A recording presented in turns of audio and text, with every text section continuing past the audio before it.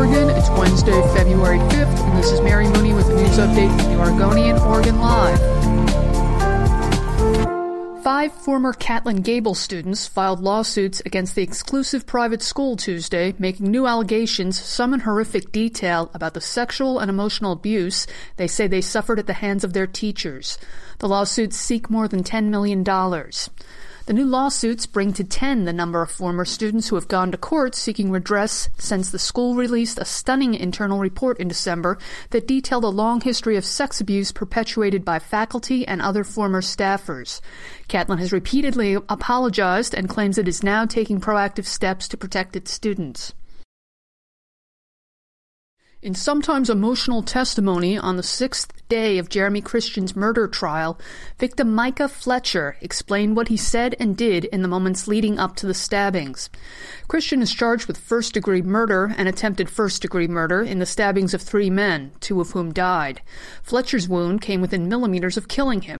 He said that immediately after the attack, he didn't realize he'd been stabbed in the neck. He thought Christian had punched him. Then he saw the blood. He said he thought he was going to die. Fletcher held his composure for most of his testimony, but covered his face or shook during parts of it. Christian, on the other hand, vigorously shook his head in apparent disagreement at times, and he laughed. The trial continues today. A Southwest Washington school principal has apologized for suggesting former NBA star Kobe Bryant's death was deserved after he and several others were killed in a helicopter crash. On the day of Bryant's death, Liza Sikora, president of Camas High School, wrote on her personal Facebook page, "Not gonna lie, seems to me that karma caught up with a rapist today." She later deleted the post and apologized in a written statement that called her words inappropriate and tasteless. The former Los Angeles Lakers star, his daughter Gianna, and 7 others were killed in a January 26 helicopter crash in California. Bryant was accused in 2003 of raping a 19-year-old employee at a Colorado resort. Prosecutors dropped a felony sexual assault charge at the accuser's request. The woman later filed a civil suit against Bryant that was settled out of court. Aviation industry supplier Precision Castparts has laid off approximately 150 Oregon workers due to the halt in production of Boeing's 737 MAX. The company declined to provide additional details.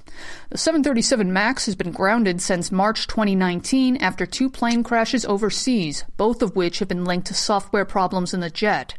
Boeing stopped making the jets in January while it works to correct the problem and received federal clearance for the 737 MAX to resume flying. Precision Castparts makes metal components for airplane engines, generators, rockets, and medical devices. Boeing is among its largest customers. Boeing, which has a large production facility in Gresham, has resisted layoffs amid the halt in 737 production. Its suppliers, though, have eliminated thousands of jobs in recent weeks. For these and more news stories, pick up today's copy of The Oregonian or head to OregonLive.com.